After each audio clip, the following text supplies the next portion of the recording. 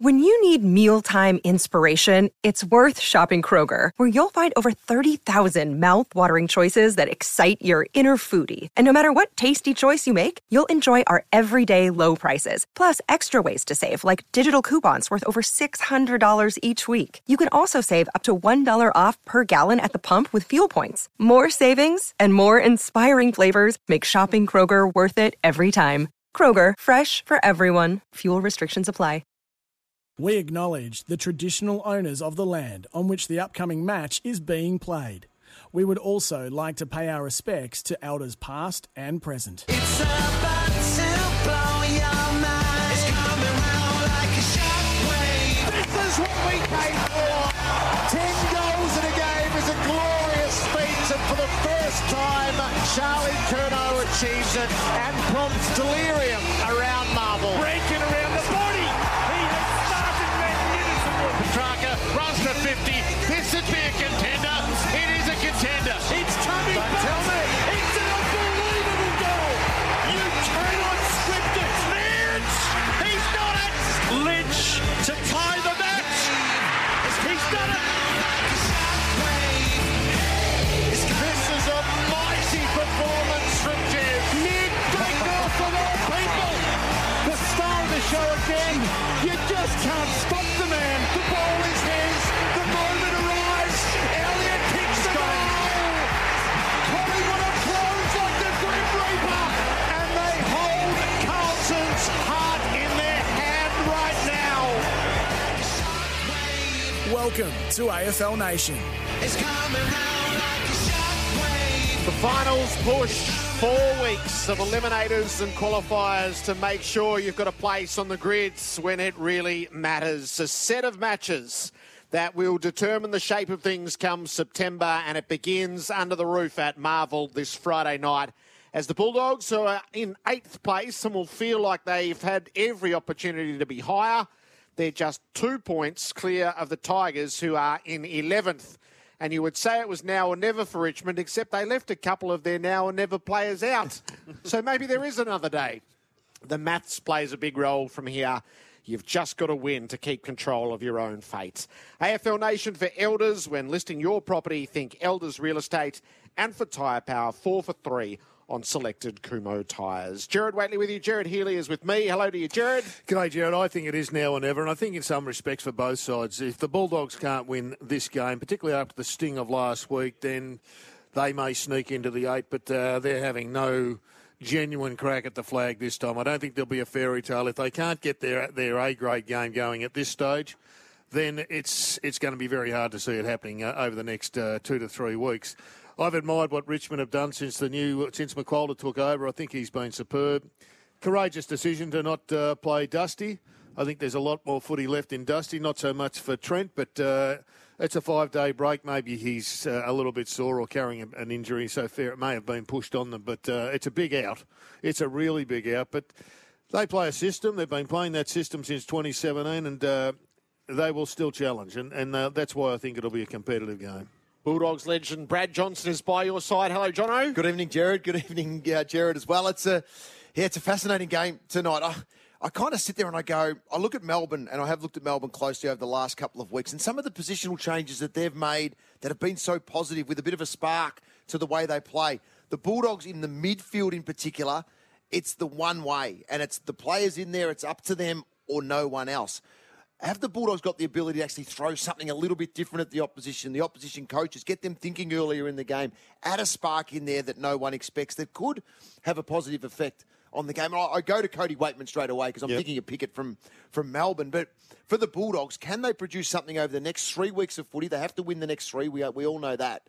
But can there be something in there that they uncover that can actually provide a spark and something different leading into the finals? Well, they've certainly got to add some other ways to score outside of stoppage. I mean, you take the stoppage away from them and they're back to the pack. But the thing I love about you, Jono, and I've always loved about you, you embrace every element of the Bulldogs. Now, it's retro round today, and you've turned up in your old jumper, your shorts, you've got a scarf on, Jono. That is just dedication to the cause. I know you've got your old duffel coat from way back when just to keep you a little bit warm, but, gee, what a way to celebrate retro round. 6 weeks ago, you were named the 8th legend, and today you're just on board with all the retro garb. Fantastic from you. I can't let it go, can I, Jared? So the Diamond Dogs, yes. This takes us back to right at the start of your journey. 95, 96 is the Diamond Dog, and yeah, it was a little bit of a shift at that point in regards to the the old look, the traditional look that the Bulldogs had for many years. Something new in, and then obviously the change of name and the change of logo evolved. From that in 97, end of 96 into 97 when Smorgo and the board made that decision as a club to go to the Western Bulldogs and trade as the Footscray Footy Club. So that was a significant shift in the history of the Bulldogs, and that's why this jumper means a lot to so many. All right, so it's year of the Dogs vintage. Yes, it is, 96. And not terribly many wins. No, 96, there was only a couple. We could beat Fitzroy only, I think, in that year.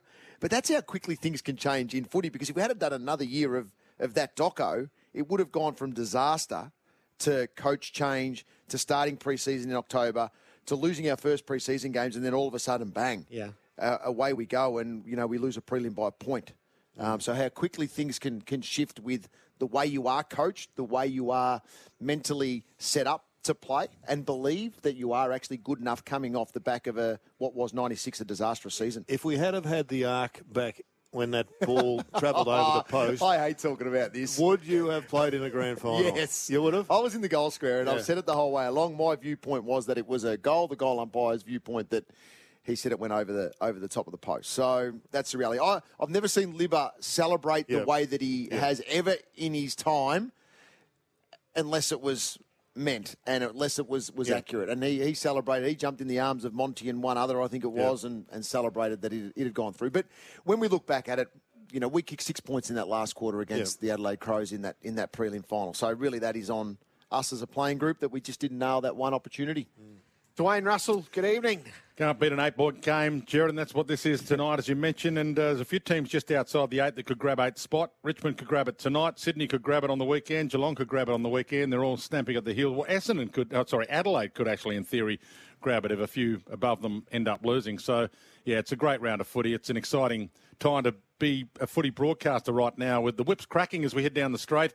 So just the Diamond Dogs, for those people listening in Radio Land that don't understand, it's the logo on it's the way the jumper's designed with a big diamond on the front. Yes, that's right. It's got the big bulldog in the middle. In the middle of a diamond. In the middle of a diamond, yes. Absolutely. Spot on, Dwayne. And what a time. If the doco was following you around, Jono, you would have just given that little bit extra in prelim final week and you might have actually got over the line. The cameras that might have been the difference? Yeah, it might have been. Given that every coach... Jono Costam. Hey? It's Jono Costam. Jono Costam. Did you say no cameras? I didn't play that well, actually, in that last Yeah, but you would have if you knew the cameras were in the locker room beforehand. Would have inspired you all. Three-quarter time huddle. Yes, we would have got an EJ Witten style. No, actually, that's a good point. Reckon. You couldn't have docos do three-quarter times back then because three-quarter times have mellowed a bit since then. This great squeeze we have before us, it's not just if you're a fan of any of these teams from, 5th through 14th, it's not just your own.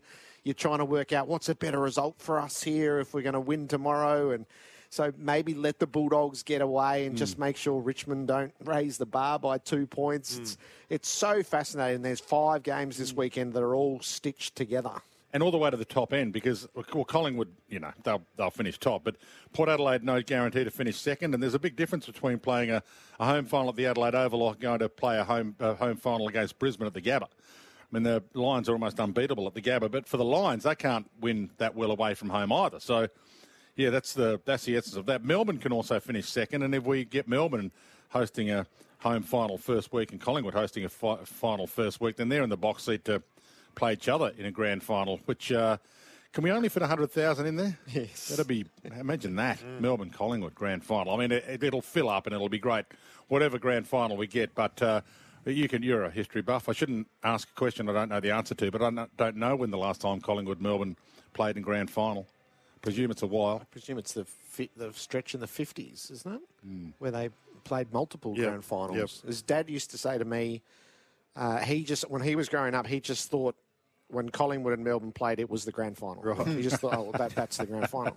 So that's how often it happened in those days. So this feels like a historic squeeze, doesn't it? Like this feels like one. I know last season was a great season late, and this absolutely has the capacity to trump that. It does. I've been asking myself about the play-in round. What do you call it, Dwayne? Let's not call it the wild card round. Okay, well, let's call it two extra elimination finals. Yeah, I mean, and if that was the case right now, would the squeeze be as entertaining? Well, I would argue that it would. Okay. Because, so if you're going to run the exercise properly, you have to do the top 6 and rule a line. Yep. And then the next 4 and rule another line.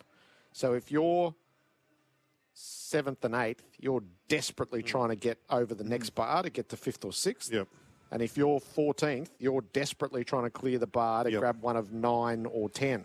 So if you're in it, you're trying to get out of it. And if you're out of it, you're desperately trying to get in it. So what you're saying is 6th becomes more important under that system than it is currently. And it would keep Fremantle alive. Well, Fremantle's win last week at Geelong would actually keep them alive in the race to actually make the playoffs. It would be a huge penalty for the team that winds up in 7th when the music stops. So I think it actually lifts the standard. It doesn't lower it one bit. And that battle, when you've got Geelong on 38, Sydney on 38, Richmond on 38, Adelaide 36, Essendon 36, Gold Coast 36, all sitting outside the 8 at the moment. But I can hear the people saying we don't need it. But the same people said that when we went from a 4 to a 5. We don't need an extra team. If you can't make the top 4, you shouldn't be in. Then we went from a 5 to a 6. Hey, if you can't make the top 5, we don't want you. Just rewarding your mediocrity from 6, and they said the same thing when we went to an 8. So I'm for it. But anyway, we can argue that another time. We won't be hearing whether Brenny Gale's for it or not because he's not taking that job. He's not going to take it? No. It's been reported in The Age in the last hour that Brendan Gale doesn't want that job. Yeah, that was pretty strong, I reckon, over the last couple of weeks. He'd finally been telling people that it's not for him. But it does make accuracy so important. Underrated in our game, accuracy, not just at the time, but also at the end, because percentage may well determine a couple of spots, either the blokes the sides that have drawn, the percentage between them, or those that haven't drawn, definitely the percentage between them. Well, you saw that last week in Ballarat. The Dogs kicked, 4 goals, 10? Yep. And they left themselves vulnerable all day. They did. For the big comeback. That's right. They're 8 goals up they don't get. 16 scoring shots to 8, I think it was. I knew you'd remember. At one point. And that was the difference in the game. Might have been less than that from GWS, actually. That was their whole season, the Bulldogs. It was. Loom and stumble. Yep. It's been quite extraordinary. And, the Bont's had a fantastic season. But he actually characterised the Dogs for the first time in a long time in that he was BOG by a mile a quarter time, and then Ward went on to him and made him it was almost kryptonite. It's a good point you make, because Dale had season best numbers, career best numbers, and then you've got Treloar with big numbers, English Libba with big numbers, Libba with big numbers. All of us, you're going it. But then, so you had 5 or 6 with really strong 30-plus sort of numbers in English with what he did, but then the drop-off becomes significant from that, and there were some players that didn't have an impact. That had been quite good. Caleb Daniel was one that was flat last week. You got both. Smith was pretty average last week. Yeah, still had 22, but he was down. And then you had both key forwards didn't have an impact in the game whatsoever. Normally, at least one had, hit the scoreboard with multiple goals. I think what they'll learn from last week is that English needs a rest. When the 2 key defenders went down, they didn't really give him much of a rest at all, and he blew up in the last quarter. Yep. He had no influence whatsoever, and Kieran Briggs was the reverse. He was horrible in the first half. He was okay in the third quarter, and in the last quarter, just dominated and got the ball going their way more so than most. So it's on Rory Lobb. Rory Lobb is the one that...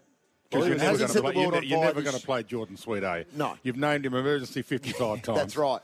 That's right. And I watched Jordan a couple of weeks ago he played for the Dogs against the Swans reserves, and he was up against Hickey and Laddams. What's he still doing at the Dogs? And played really well. Was one of the best couple on the ground against 2 experienced ruckmen that have been around the system. Surely for he goes some to time. another club next year.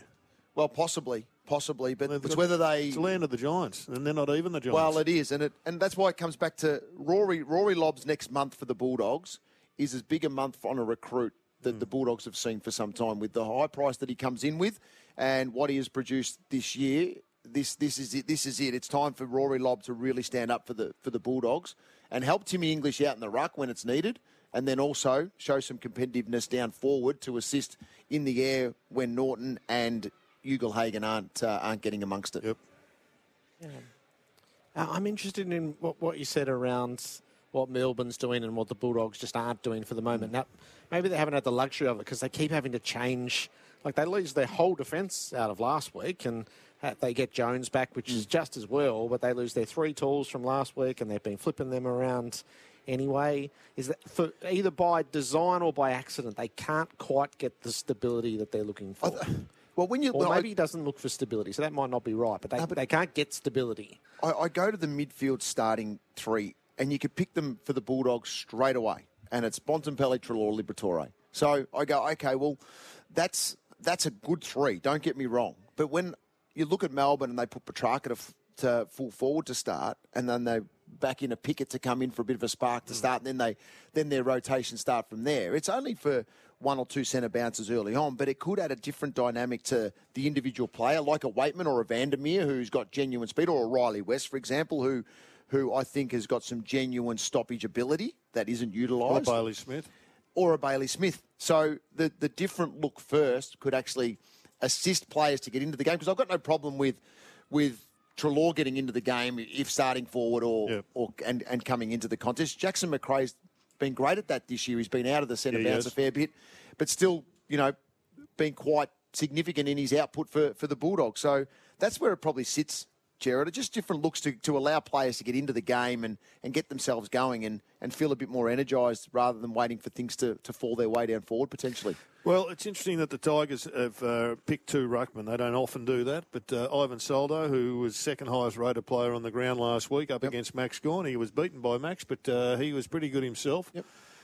He stays in the side, and the big Nank is back. So how are they going to... Is that because if you beat the Dogs clearance 4, you beat the Dogs?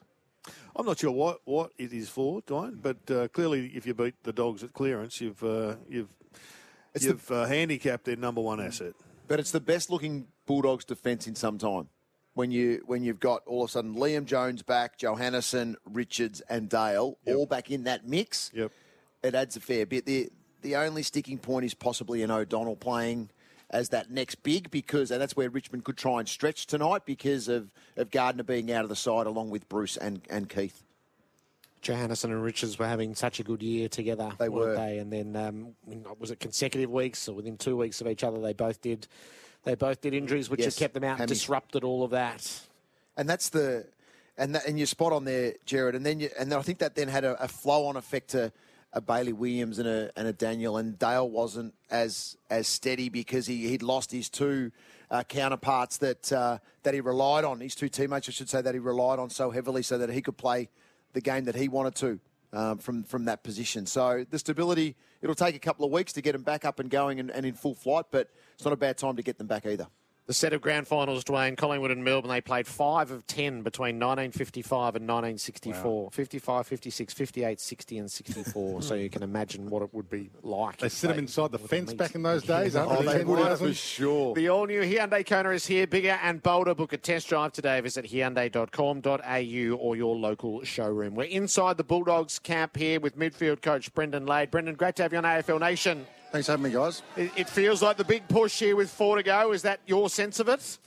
Yeah, it's got it pretty tight there in that, 5 to 12 bracket at the moment. So, yeah, we're looking forward for a good performance tonight and hopefully we put 4 quarters together because we haven't done it for a while. Ladies, is this something you have to drive as a coaching group, or is it just a given that the players understand the situation and the enormity of tonight's game?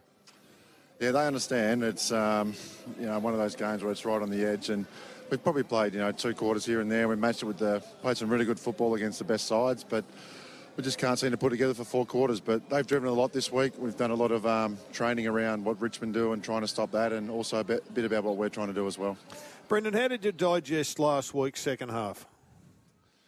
It was a game of 2 halves, that's for sure. But I think GWS just got some easy ball inside their forward 50 and were able to convert easier than we were. The first half we moved the ball really well and defended really well, kept the ball in our half a lot. They had a few little tweaks they did. They got their high forwards up a lot higher and got our backs out the back a little bit on a few times. So that's something we have looked at this week. And Richmond are a team that spreads to width really hard and quick. So it's something we practiced all week.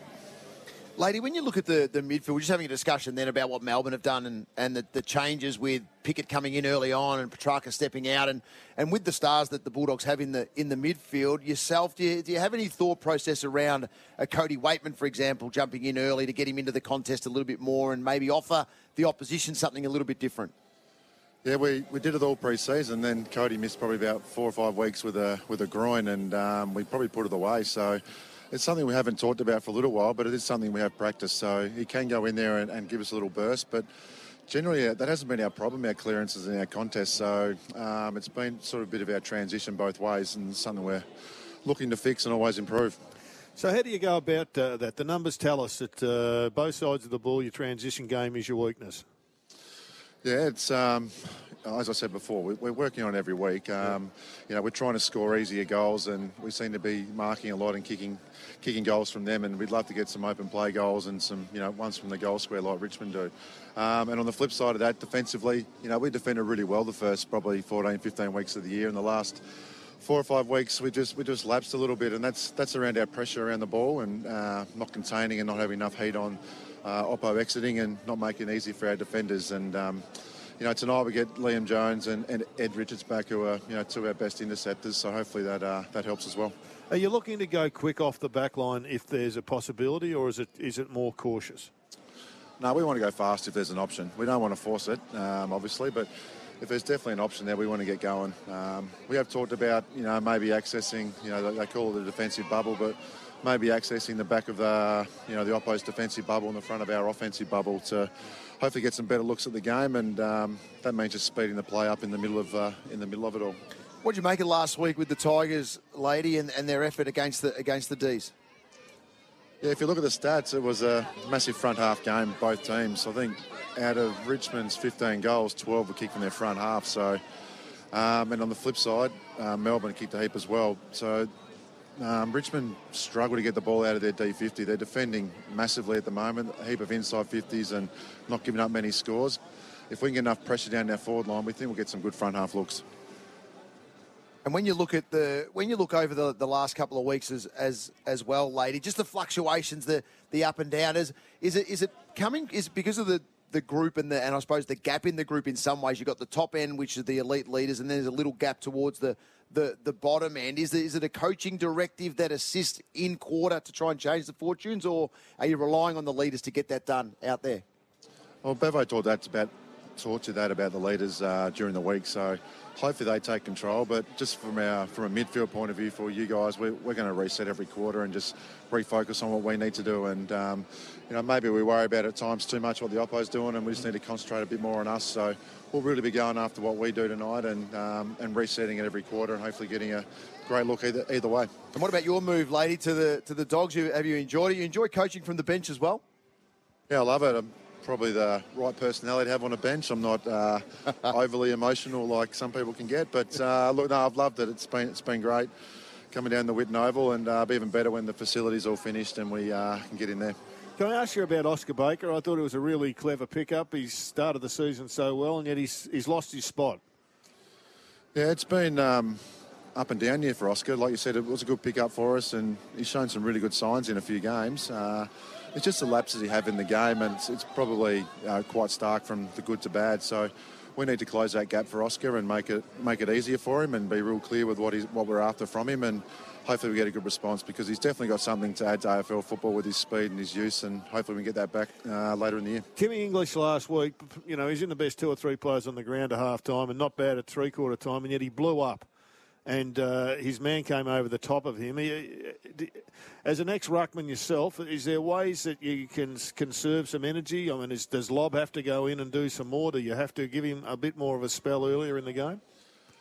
Yeah, we don't hate making excuses, but we did lose 2 key defenders last week, and Lobby had to go back, so we had to ruck Tim the whole second half nearly, and we did that against Sydney as well, and he did really well. So yeah, it's horses for courses a little bit there, because against Sydney we thought he was quite good in the second half, and he did fade in that last quarter against Briggs, we thought. So That's a big challenge for Tim, and he's in really good form still. He's getting a lot of hit-outs to advantage and have an impact around the ground. So you're right, we need him to change a little bit more with Lobby at times as well. Do you change any key defenders tonight? Obviously, Liam Jones coming back, lady, but do you go with a lob again, or are you just backing in O'Donnell to play that second tall? Yeah, Jimmy O'Donnell will play the second tall, and we'll go a little bit smaller and a bit more hybrid down there tonight. So Richmond are a bit like that as well. If they play their two rucks down there, it might stretch us a little bit for a period, but they're quite mobile in their forward line. So we think we match up well down there, and hopefully with those guys coming back in, we can get some good results. Brendan, appreciate your time and good luck for the Knights. Thanks for having me, guys. Brendan Lade, assistant coach at the Western Bulldogs. So a pretty big week for the leaders by the sound of that. Yeah, I think opened so. it and repeated it 2 or 3 times inside. And you do pull that lever as a coach every now and then, and you put it on the senior guys who I actually think have been in reasonable form, but it's then the reliance on them is so strong. I think at the Bulldogs, and there is the talk that it's bont or bust in so many ways, and it has been like that for majority of the year. So the growth underneath is important, and the reliance and structure for the bottom 6 in their 22 is equally as important. Friday night footy coming up. It's the Bulldogs and the Tigers. AFL Nation, the pre-game show for Beaumont Tiles. The new Beaumont Max range starts at $20. You're listening to AFL Nation for Elders Real Estate. When listing your property, think Elders Real Estate. And Tyre Power. 4 for 3 on selected Kumho tyres. Friday night footy at Marvel under the closed roof. It's the Western Bulldogs and Richmond. It's 8th versus 11th. The Dogs have a 2-point buffer on Richmond. So you'll know if the Tigers win, they skip past the Dogs. If the Dogs win tonight, they'll drop Richmond off with 3 to play. Our Friday night presenting partner is Penrite Oil and your local Repco authorised service. We'll touch base in the Richmond camp soon enough. What a glad bag of topics we've had before us this week. You can choose, Jared. We could go, Buddy retires, all-time great. Yep. Himmelberg recommits, one of the great signatures that the Giants have been able to land. Port Adelaide's $100,000 penalty for breaching the concussion protocols. A very strange investigation for the Squirrel Grip, which sees Touk Miller serve 1 week.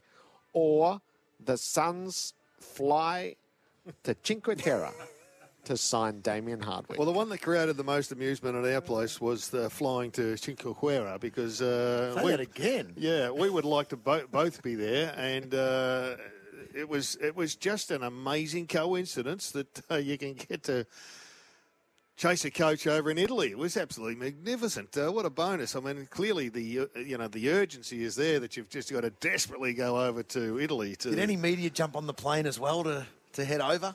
Sit next to Mark Evans and... Don't know. Where would he have been sitting, or she sitting, the media? Would have had to be... Turn left or right? Yeah, absolutely left. There's a sleep on that one. No, I don't think anyone was overly surprised that that announcement came through, but ultimately when we put all the conspiracy theories behind us, it's a darn good signing for the Suns if Damien Hardwick is ready and hungry and raring to go. Yeah, so we're just on standby, really, aren't we, as to whether Mark Evans is back and at their game on the weekend or whether he's still missing and therefore work's still to be done. If he was or home, he would season break. I think you'd have to take a couple of days on the back end of it, wouldn't you? So. If he was home, would he have supported his captain more by appealing the 1-game suspension? You'd have to know the machinations in behind this, so I find it all very confusing. But aren't we reading this that the AFL told the Gold Coast, take your week, because if you come back to us here, we'll push for 3, which is probably a more realistic penalty for a Squirrel Grip than a week. Well, unless you are 100% of the belief that you'll beat that, because he is 100% not guilty. So if you believe you can beat the AFL's, because the AFL, the tribunal is independent to the AFL. So the tribunal can make its own decision based on whether they believe your evidence that he's not guilty. Where was it bound for under conduct unbecoming? Where was it bound I'm for? not In sure terms that of, it's bound for the tribunal. Oh, you think the MRO handles the it commission first? for conduct? No, it's neither. I think you'd have to almost get to the commission to get that heard. It's not the remit of the once so the if MRO it was that bad, then why didn't the arms, AFL step in Monday when the MRO didn't do anything? The AFL could have stepped in Monday and said, "Hey, Chriso, you missed this one, don't you?"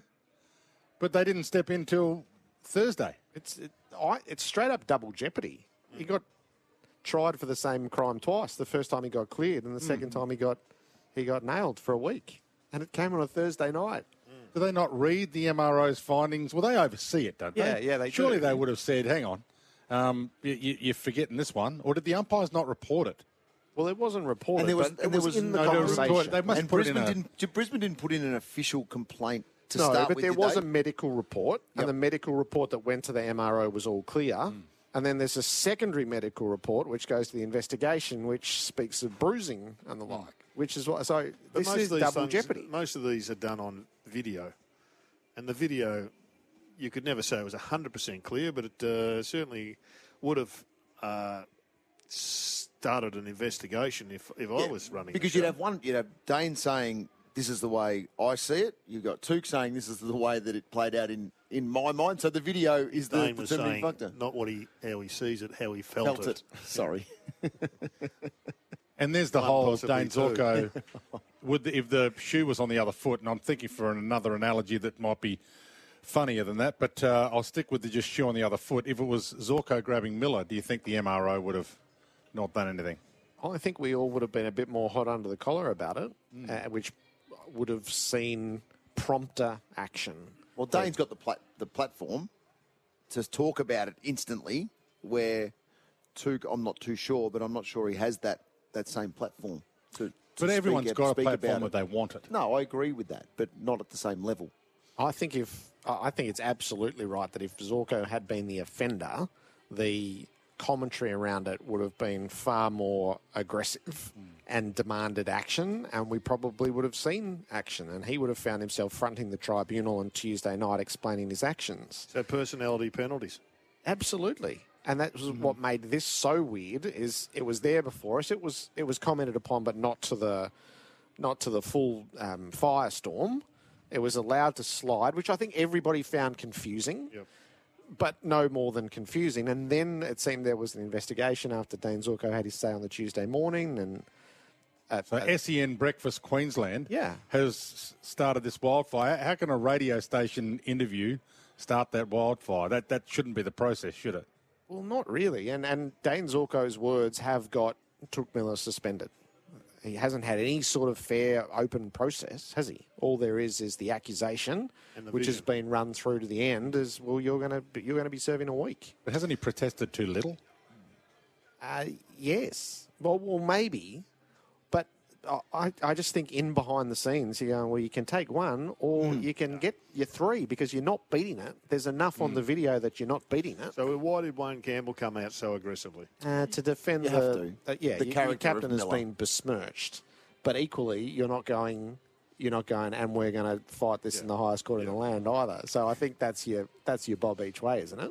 Well, I We're think gonna say all the everybody right was happy things, with one week in the end. Let's just make this thing go away. You got a couple of weeks. Dane, you happy with that? Yeah, the week will do me. Wayne, are you happy? Yes, but I'm going to put out a statement that's forthright and defending our man. And it'll go away, but not completely for Touk. Well, it never goes away for Touk. You get asked it for your entire life. Oh, so that's it. It's on his record. One game. You've been reported? Yeah, Yep. what for? Oh, yeah, not a great discussion point, is it? But I don't think there's, and this is the whole curiosity of it, I don't think there's this huge push as, well, you did the wrong thing, that was a dirty act, we're going to remember that on you forever. It's more, this has just been weird. It's a bizarre process that was gone through, and I think a flawed process. And it was really only the victim's capacity to have a regular spot on radio that saw it go anywhere. So I actually don't think Touk wears much, except that he's missing from a really important game. But it's unfair to blame the victim too, isn't it? Dane Zorko. It's unfair to blame. He was the one who was grabbed, and he was the one who I don't think was looked after by the AFL's process to the point that he would be satisfied. I think if the MRO came out and put a liner, we've investigated we've had a look at the vision and we think there's no case to answer, all an accident, then maybe, Dane doesn't go on, because at least the MRO's looked at it and given us a finding. Yeah. It should have been referred to the tribunal as an open, I'm not grading this, but there's clearly an issue that needs to be heard. It should have gone to the tribunal on Tuesday night. Jono, take me through the technicalities of this, because I don't think anybody believes Touk deliberately squirreled It's more in the lingering nature. Yeah, I agree with that. It's listening to the ex-players talk about it this week, and I've never been in that situation myself personally, so I can't talk about it. But when they've said that element around you lay the tackle, you find yourself in the position that you are, the immediate release is normally there. The old squirrel grip is something from the 70s and 80s that... the old squirrel grip was just deliberate and not in a tackling. No. It was more the fullback just reaching back and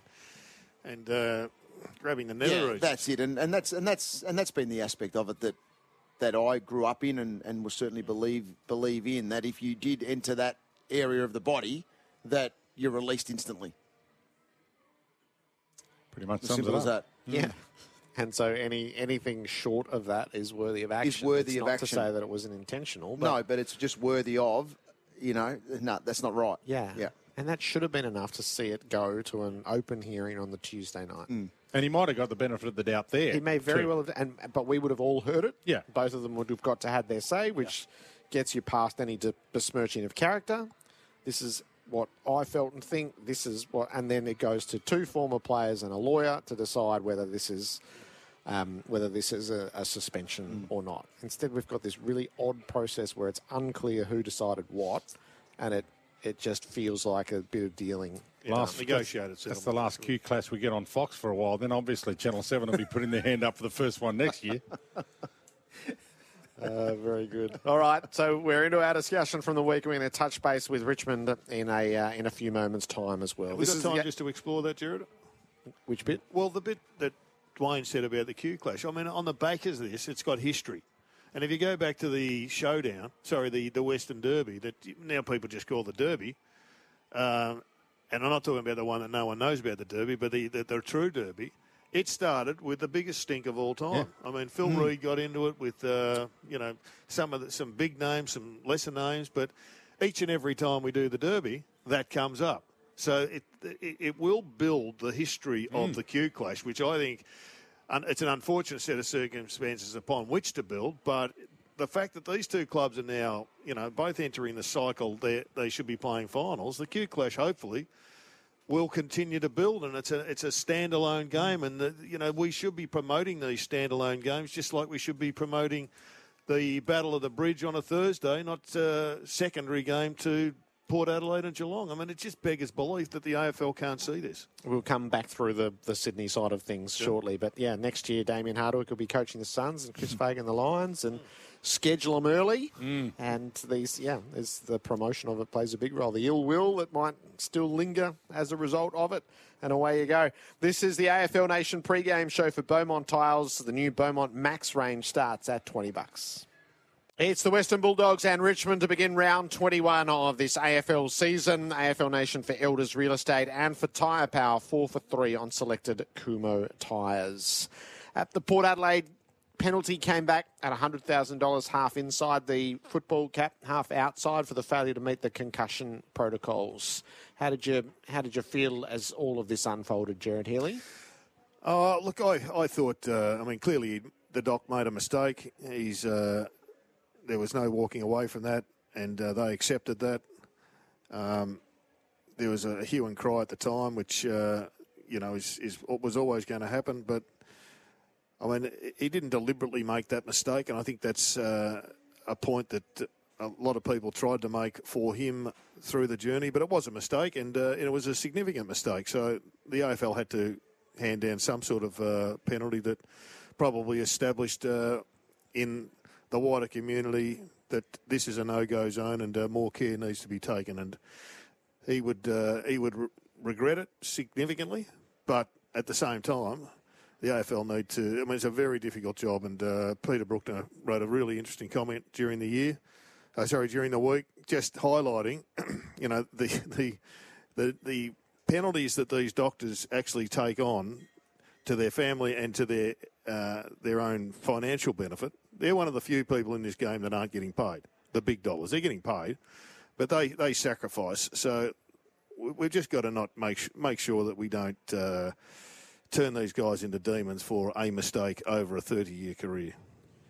Is it an adequate deterrent for you, Jono? Yeah, I did the game. And when it happened, I was surprised that the decision was made to allow Aliir to come back on, only based on the vision. So we didn't have any facts or anything like that. So in the moment, we're like, okay, well, we don't have the facts behind it. We're not talking to Aliir. We're not a part of any of that. But based on the vision, we were just surprised that he was one that did come back on the ground so quickly, with Jones obviously going down to go through the proper protocols that are expected. So it was more just around the vision we were looking at, and the same vision the docs would have looked at, and the decision that was made to allow Aliir back onto the ground, when clearly in an instant, it was only a split second, the way he hit the ground and his body went down, that he was either out or not with it for that particular point. Seemed to be a breakdown in process. I mean, the AFL have got a doctor in the hub. How he was let back on is a clear breakdown. You just question how much of the vision that the Port Adelaide doctor saw, because based on that would have been enough. And you just get the feeling that maybe he spoke to him. And not all cushions are alike. Some people can get knocked out, right, get off the ground, you're 100%. Agree. And I've got no doubt that's what he was. And so he made his decision on that and elected or neglected to consider the vision significantly enough. And the person in the hub who works for the AFL, they should have been reminding him and knocking it on the head. Well, I asked Chris Davies, the head of footy today at Port, what the process is, and he said that the doctor in the hub, or the person assigned in the hub, puts a note on the screen for the Port Adelaide club doctor to look at this vision, and that's what the doctor checks. And once that's been done, then there's no secondary follow-up from the AFL appointee in the hub to say, hang on, what about just doing the scat? None of that happens. I asked Chris Davies, whether, as the overseer of the football department, whether he would say, look, do you want to double-check that vision again for me, or how about we put him in the scat anyway? But that's not the process either. So the process is fairly detailed from what Chris Davies told me today, that they have to tick the boxes to make sure that the doctor has seen the vision. Once he's seen the vision and he makes a decision, there's no worrying about questioning it or double-checking it. It's been seen. Okay, we'll move on. So whether the AFL in time have independent doctors, because sometimes we've all been in a situation where a doctor's told us something and we trust our doctor and we think they're the greatest doctor of all time, but you might still get a second opinion. So if you had an independent doctor, at least you might get two having a look and having a second opinion. I think theoretically that's probably fair comment, but I'm a bit with Brad Scott. I think that the club doctor are there. I mean, this is once in how long are we? Yeah, and I agree with that. I don't think we need a second doctor either. But the amount of money you'd spend on a second doctor would be extraordinary for one decision a year.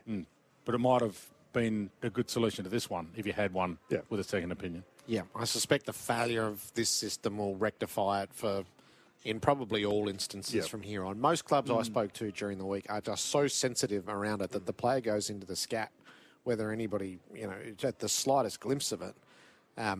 And I think that will get even more, that'll get tighter and tighter. Players will come out of the scat not concussed because they'll have been sent into it on so little. Would Jeremy Cameron have had a scat done by the club this week after the incident in the hotel? I don't know. You'd have to know more about the... You'd have to know more about the nature of it. But probably you'd have to be certain that there's no concussion. Yeah. So...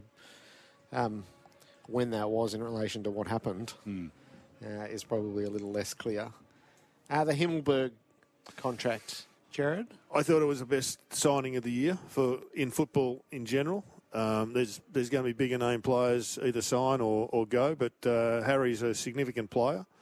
He's not all Australian yet. He could get there if his best becomes his average. But it was more a symbolic. Not a gesture, but a symbolic signing that said the Giants have recovered really quickly, that there's no exit. This is a happy club. There's a buzz around the club. And I spoke to a couple of senior people up there during the week, and there's no question that Adam Kingsley has turned that place around in the space of 6 months. They are all on board with him. He walked in and said, this is how we're going to play, and everybody's on board. And to get him to sign when he was being courted extensively by a few was, I think, a fantastic validation of what Kingsley has done. And I think they're well and truly on the path to a real crack at a flag. Yeah, I think two significant changes this year. One, Adam Kingsley, two, Toby Green, and taking over, and the strength of character that both seem to have. Don't know them, but just watching from the outside and the seriousness at which they approach it. But then also, Toby will bring the group in for a bit of fun and love as well along the way. I think those two significant decisions from GWS has had a huge impact on the playing group, and Himmelberg falls into that. So that's a huge signing, 6-year deal. It's the week of 6 years, isn't it, when you've got Nick and Josh as well from the Pie signing for the same amount of time. Does it mean that now that they're genuinely in a finals campaign, that Phil Davis misses out on a farewell game? I saw him on the boundary line last week at half-time, and it wasn't a pleasant time for the Giants at half-time last week. And I just thought about him. I thought, what a fantastic servant this guy has been. I mean, he was paid well to go there as a young bloke, but he has been a Giant through and through. And he deserves a farewell game, but it's going to be tough to find that one for him. Got a great core of their 200 club now. No. Cornelio 196 games, Whitfield 202 games, Callum Ward's plays 200 games as a Giant, 288 all up, obviously.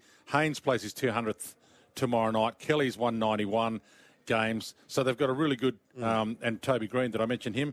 208. So they've got a really good core of 200 club players. Himmelberg's 145. So, yeah, they've done well to retain that many good players. This is the team that lost Hopper and Taranto. Oh, they've lost some stars over recent years. Don't worry about that. Even outside and yeah, I'm just talking about Kingsley took over a team that finished 14th, 15th last year, and they just lost Taranto and Hopper.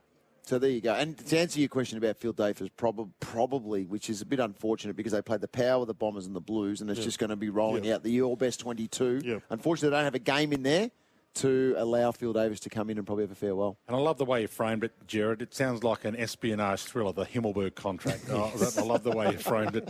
Well, they've got a burger up there named after him. Have they? Really? The Himmelberger. The Himmelberger. Himmelberger. It's on What's sale. in the Himmelberg? It's on sale at the Clash. What's in the Himmelberger? Battle. Really? Yeah. I like that. That's double great marketing. It'd be double something. No. Wouldn't it? Double patty, double bacon, Jared. The all-new Hyundai Kona is here, bigger and bolder. Book a test drive today. Visit Hyundai.com.au or your local showroom. We're inside the Tigers camp next. Our Friday night presenting partner is Penrite Oil and your local Repco authorised service. You're listening to AFL Nation for Elders Real Estate. When listing your property, think Elders Real Estate. And Tyre Power. 4 for 3 on selected Kumho tyres. Welcome back to AFL Nation for Elders Real Estate and for Toyo, for Tyre Power, your tyre experts. Gerard Whateley, Dwayne Russell, Gerard Healy and Brad Johnson with you tonight. Friday night footy is the Western Bulldogs and Richmond. There is a late change to the Tigers lineup. Dylan Grimes is out. So Trent Cotchin, Dustin Martin out now, Dylan Grimes all out. So we'll find out a little bit more about that in a moment. It means Sam Banks is into the side and Ryan Mansell is the sub. The Dogs are unchanged and Arthur Jones is the sub there. Let's head downstairs. David Teague is with us from the Richmond coaching staff. David, great to have you with us on AFL Nation. My pleasure. What can you tell us about Dylan Grimes? Yeah, poor Dill. He woke up this morning and he had a pain going through. He's had a bit of a sore neck, but he had a pain going through his neck and down his arm. So I'm not sure of the exact details of it, but that's the reason he's out. So it leaves you with a glut of experience missing, doesn't it, Cotchin, Martin and Grimes? There was a bit of a gag in the rooms that Jack Riewold's 4 years older than any other player in the team tonight. So that went down well with Jack. It does make it a big challenge, though, doesn't it? Oh, it does, but right now, Sam Banks has played quite well the last few weeks, and he's missed out, and he comes back into the side. So we still think we've got a team that can play really good football, and against a team like the Bulldogs, we need to make sure that we need 18 players on the field contributing. That's going to be the biggest one for us. It's going to be a real team effort. We're not going to be relying on one or two. We need everyone to play their roles really well. You would have watched last week with a Bont dominating early and then Callum Ward going onto him and putting the clamps onto him. We assume that you're going to do the same thing. Are we assuming right or wrong? You're probably wrong. Look, we'll be aware of him. We probably haven't naturally tagged in the past, but they've got a couple of players. Liberatore, obviously, at the source around the stoppages is very good. And then Bontempelli's probably more, he's good there as well, but he's probably more outside. So we'll make sure that we'll be accountable. We probably won't send anyone directly just to run everywhere with him early, but it is something that we have prepared for it if we need to go there. Teague, last week's game, it was great to watch from a spectator's point of view, but how do you see yourselves now in terms of just that gap between yourselves and a genuine top 4 team like Melbourne? Yeah, look, it was. They played really well, and they're probably, in terms of the teams we've played lately, they've been the best. Look, we felt we matched them in a lot of areas for 3 quarters. Probably our biggest struggle at the moment is getting the ball inside 50. We've sort of switched around. We struggled to score. We got it in there a lot early in the end. We struggled to score. Now we're scoring really well, but we're just not getting it in there enough. Our ball movement out of the back half from an offensive point of view is probably in the area that's dropped away the most. So hopefully today you'll see when the ball goes in our back half, you'll see plenty of speed. We want to get speed into this game and get the ball out of there nice and quickly. How are you going to use the 2 ruckmen? One will ruck, one will play forward. We'll probably go even split depending on how they're going. Yep. Tim English runs pretty well, so we want to test him out the other way as well. We want our boys to push hard forward and make him accountable because he gets behind the ball really well. But they'll both play ruck and forward, and depending on how they're going in each role will depend on if we weight it one way or the other. T, I'm excited actually to see Matty Coulthard get a full run at it tonight. What are your expectations on the young man? Yeah, it is exciting. Like, he hasn't been here that long, but he's picked up things so well. What we love is he's got natural football nous, which makes it easy as a coach. He's running patterns that he's probably not used to within 2 or 3 weeks, where there's other guys in your system for 2 years and they struggle to pick it up as quick as he has. So we're really excited. He's an elite runner. He's got speed. So tonight we want his speed, particularly on the outside, get up and down the ground. But, his GPS numbers at VFL level suggest he should be able to handle a full game. Probably the challenge is going to be physically. When he's come on fresh, he's looked really lively. Now he's going to have to do it for 4 quarters, but we think he can. Have you been pleased with Jack Ross, Teague? Because he's held a really strong patch of form recently. Yeah, he has. He's probably been an interesting one. He's been in and out, and I know our fans have had a lot of hopes on him, but he's probably playing his most consistent footy. There's a couple of little areas. He's very good at winning the ball. He's probably winning in the back half. We'd love him to squeeze forward and win a bit more in front of centre, because his ball use going inside 50s. He's probably one of our better ones at the club. So we'd ideally love him to get forward, but no, he's just growing each week. He gets involved in our offence. He's getting back to support our defence, and when you've got someone like Camden McIntosh on the other side to learn from, and the way he plays his role for the team, I think he's got a great role model right in front of him. Can you take us into a short break, Teague? Because what kind of work can you actually really get into the playing group coming off a 5-day? Yeah, not a lot. It's very much around the recovery early on. We trained, so they had, where did we play Sunday? Had Monday off. Tuesday we got them in and did some light skills, got the bodies moving. Most of that was indoors. Trained then on Wednesday with our main session, which was 20 minutes of drill time. You're probably out in the oval for about an hour, but it's 20 minutes of actual drill time compared to normally 30, 35. So you don't get a lot into them, and even the drills you do, it's a lot about recovery, get ready, make sure you're sharp. You still want to touch the balls a fair bit. You also want to open your body up and get some speed into training at times as well. So that was our week. Trained then again yesterday, captain's run, which was pretty light, and then here today. When you look at the Bulldogs, they've got a couple of serious players who get the ball going, particularly Bailey Dale. Ed Richards, when he has been out there, has been in terrific form. Do you focus much on them, or are you focusing more on exploiting them? Look, you do. You put time and effort into them. Probably you break it down a little bit more into the lines. The forwards have touched on limiting their damage. Obviously, their ball use. Caleb Daniel is another one that gets back there and uses the ball really well. So Bulldogs aren't one to kick it to a contest, so it's more around our team defence. They'll give them run and drive, but if we can take their options away and give our chance for our forwards to pressure and tackle with the likes of Matty Coulthard, and when Ryan Mansell comes on, they'll bring real pressure on them, and that's probably going to be our game. If we don't get pressure on them today, we're going to find it really hard. But if we can get pressure, force them to kick the contest, we feel it plays into our hands, and then we'll try and exploit them on the turnover and get the ball into our forwards nice and quickly one-on-one. Teague, big couple of weeks here at Marvel. Is it gone now where you will request to come and maybe do a captain's run here, or the forwards will want to come and do a goal-kicking session and things like that? Is that something that's still looked at internally from your club? Oh, look, you do discuss things like that. Obviously, this week was a pretty short week, so we were keen to get him in and out of the club pretty quickly. But, you do look at opportunities like that. But I have to admit, it hasn't been mentioned in the coaches box. I'm not sure if Minnie and Tim Livingston have talked about it. But our boys don't mind. When we talk to the players, they enjoy playing here. I know there was a bit of commentary a couple of years ago, but we haven't played our best footy. That's the biggest challenge. It's a smaller ground. It's more of a contested ground. And I know, particularly at MCG, the wide spaces and the run, Richmond have really enjoyed. But we like a contest as well. And against the Bulldogs and then Saints next week, there's some really good teams that you've got to roll your sleeves up. And with guys like Tim Triano, Jacob Hocker, Dion Prestia, we feel we're capable in those areas. David, thanks for your time and good luck for what lies ahead. No, not a problem, gentlemen. Hope you have a good call. Good on you. David Teague down in the Richmond camp with that news that Dylan Grimes is out of the team, so missing Cochin, Martin and Grimes tonight. The all-new Hyundai Kona is here, bigger and bolder. Book a test drive today. Visit hyundai.com.au or your local showroom. It every week, just over the last few weeks, reminds us how much of a marathon this is. I mean, you can get some game up and then all of a sudden you lose a couple of key players. Down at Geelong, Tom Hawkins is out and Blitzarves is out with 3-week hamstrings just as they were starting to get their game going. They drop again to Fremantle, and it's we all make big predictions at the start and big predictions every week, but you just cannot get away from the fact you've got to stay healthy for 6 months. Yeah, absolutely. I actually find it fascinating too in regards to clubs will go and try and do a captain's run at Geelong, for example, or they'll go into state and make sure they do their captain's run on venues there.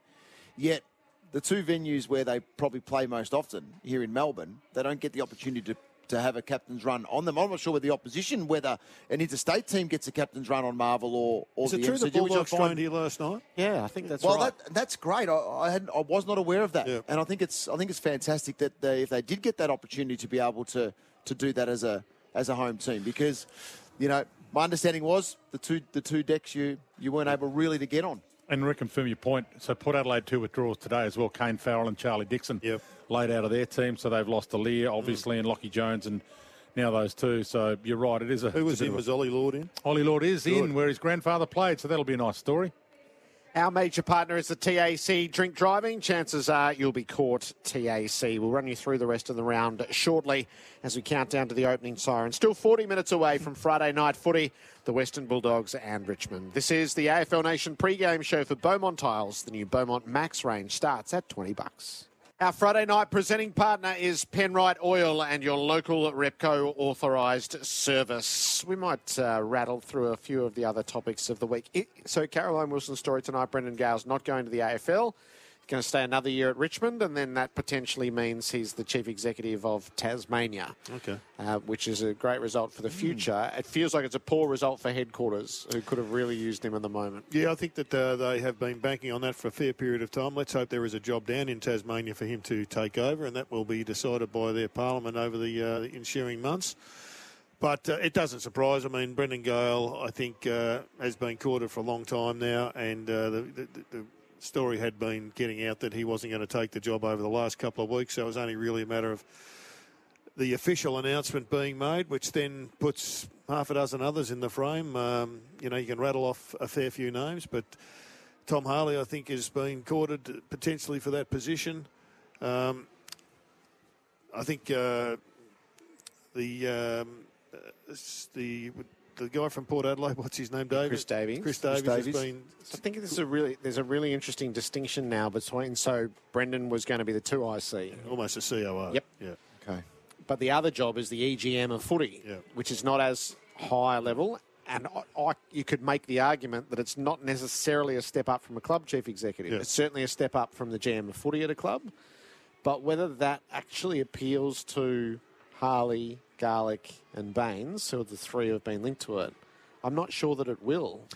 No, I don't think it would. I mean, I think that the club CEO is a significant level above the head of football at the AFL, because you're still answerable to whoever's going to be the next level up, and unless they're going to eradicate that position altogether. So they're a bit they're in a bit of a mess is probably too strong a word, but we've gone through the whole footy season without an official head of football, and now we've missed the opportunity to get the person that they had linked as their number one target. There's been a talent drain from the executive, which the hope was that Brendan would because you couldn't make the case they were any less talented if Brendan stepped in. But now I just think Andrew Dillon's got a bit of a task now to put together his executive with that development. Buddy so Franklin, what's the time frame around it now? Is there none now because the season's coming to a close and it is what it is throughout this entire season now? But it's a 12-month-a-year job. Of course it is. Like the season rolls on. We've waited 10 months now. I mean, it's bordering on the ridiculous. Yeah. So I think there'll be a head of footy soon enough, but it's the next one up. And it's one down from the Brendan Gale that might be a bit trickier to fill. Okay. The Buddy Franklin retirement, Jono. What do you think? Oh, look, it's a shame it's finishing on an injury in some ways, but I think we sort of all understood, and I'm sort of wrapped in a way that he is finishing as a Sydney player, not going on for that one more year. Look, I have sat there and said, look, I would never stop a player from making the decision to go on if they've got a pure just love for footy. Yep. And I'm big on that because if they've got a love for the game and just want to be involved in it, go for your life. But when you get to that specific point, like Buddy has now, he finishes as a two-club player, champion of both. Well done! What an unbelievable career! What he has done for the game and us as spectators, opponents and spectators has been phenomenal. And you know, we all go back to last year and what we all witnessed at the SCG is something. You were there live, I think, Jared, which is unbelievable. You know, to live that and live it in person. That was a big night. Jared and I and Hutto were there. We called it. And it was almost like a story. There was chapters. I mean, he had to kick 4. He couldn't get near it. Then he had to come off the ground. And he came off the ground twice and kicked goals. I mean, it was almost like that was the way to get him across the line. And then the fateful moment when Chad Warner came out and put it on his chest. And then it was the cavalcade. I'm glad he kicked it because there was 5,000 on the ground during his run-up. Yep. It was an extraordinary player. He'll never be replaced. Like all of those guys, they never replace. They're never replaced. Let's hope somebody though comes along that can generate some sort of level of excitement that he has. What is next for the Sydney Swans? And I suppose that's where my thinking starts to go to because Plugger Lockett, Barry Hall, Lance Franklin. What's their thought process? I know they're built from within. I get Warwick that. Will be disappointed if you don't. Sorry, Warwick to start it. Yes. How could I miss the great man? So. That's what they're building within, and they've got some great talent from Sydney-based players as well that they've been able to produce and nurture and the stars of their team. But they still need that one big carrot, I think, and it's where they go fishing for that. I don't think they need the big carrot. You don't? No, I think. Okay, you think they're past that now as a club? I think they're well past it. I think the game's past it. I mean, we haven't got a 100-goal kicker anymore, and when we were a massive club. You know, in the 80s and the 90s and the 2000s, you've gone through a Kappa who was, he was Hollywood, but he kicked 100 goals, I think, in 1 year. And then Plugger, who was one of the all-time greats, he was one of the iconic full forwards. Barry Hall was a step down, but still iconic. And then Buddy comes along, who's, he's transitioned that from the iconic full forward to this incredible talent that started off as an iconic full forward, then he just became an iconic forward. And the game's now transitioned to no one's kicking 100 goals anymore, even though the game is opening up. No one's kicking 100 goals, but it'll be, I think, now just exciting football. That's what you've got to drag through. And Heaney's got to become the player, and Papley, and collectively they've got Logan McDonald. I mean, you're going to get another star that's a forward, but to think somebody's going to come on and kick the amount of goals or even go close to Buddy Franklin or Tom Hawkins, who's one of the others that has transitioned through that period from the when he started he was a full forward. Now he's just another unbelievable tall forward that can go into the ruck, and the position has changed. So I think the Swans, if they just continue to be a competitive club, they've got a really loyal brand, they've got full membership there. They just got to play exciting footy. The battle for the bridge seemed like a pretty nimble solution to actually give the Giants-Swans game its identity back. Yeah. Something to market, something to push. And I thought the best point you made in a stirring editorial was this game should be the biggest fixture in Sydney for the year on an AFL front. And it is stacked. They've got great history. They're fighting with each other for a place in the 8. Yeah. Instead, you've got to have a two-screen strategy tomorrow night to watch it. Yep. And it doesn't feel like there's been this huge push that this is the game of the year in the Harbour City. No, the AFL have dropped the ball in other areas, but I think the Swans have got this one wrong. I've spoken to both the former chairman in Richard Collis, who's a good friend of mine, and Andrew Pridham, who I know pretty well, and I think that both men have done unbelievable jobs for their club. But on this particular point, I think they've blinded, and the original push came from Sheeds, and he wanted to, establish just a rivalry.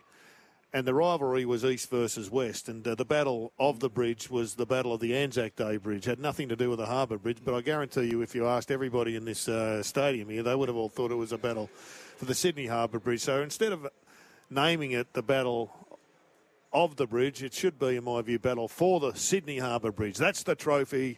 It's up for grabs twice a year. Whoever wins. It's the best backdrop in one of the best backdrops in the world. Unbelievable. And yet, I think, we played the audio of Tom Harley talking to Gary Lyon, who said, what's it called again? Is it the Battle of the Bridge? And he's, no, it's a derby.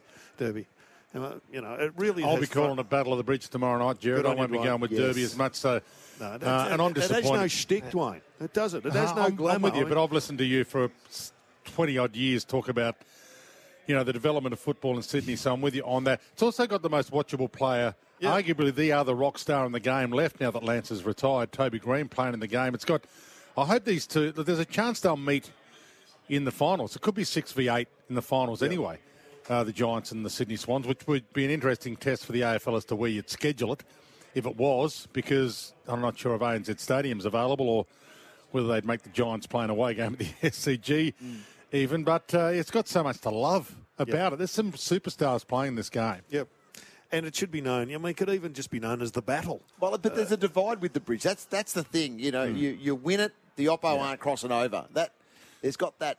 They came from, 4 goals down, kicked the last 4 goals of the game to win it at the SCG, the Giants, earlier this year. So the marketability of this game is a lot bigger. But you're right, they got the game at the Cattery between.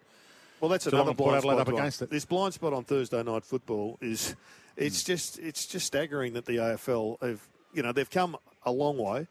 But why pull up in round 18? But does Seven want it? Would Seven want Sydney and the Giants on a Friday night or a Thursday night because it doesn't involve a Melbourne market as much? Or that's the hard part. I don't know the answer to that. But when you are negotiating these rights, you just make demands that this is what it needs to be done because we need to grow the game, and this is the number one facility to grow the game in Sydney. The Battle for the Bridge, because we've got the Giants who need every bit of exposure they can get, and so too do the Swans. Buddy Franklin, their number one promotable asset, has just left the building, unfortunately. So this is a game-wide promotion that just needs to happen at some stage. The Gold Coast will get a Friday night game against Richmond next year, won't they? With Damien Harbour coaching them. Yeah. I like the perverse that it should be here at Marvel. They should drag Damien Harbour here to make them play. That came through Park from a couple commentator, of Park comedian, Gerard Whaley. Not my material, that one, but that was a good one. Yes, that'll be early in the season and that'll be built up to the hilt. The other thing that needs to be sorted out is themed rounds are great, but we've got to all be in on them. Like, it's retro round for the Dogs tonight. We've had a couple of retro rounds. They're brilliant when you roll out all the old merchandise. It's ruck round on Fox. We all need to come together and do one themed round and do it universally. Would you take a pay cut and do the head of footy role at the AFL, Jared, or would that be too big a cut pay for you? You'd be at the mercy of the Arc, and that would drive me mad. This is AFL Nation, the pre-game show for Beaumont Tiles. The new Beaumont Max range starts at $20.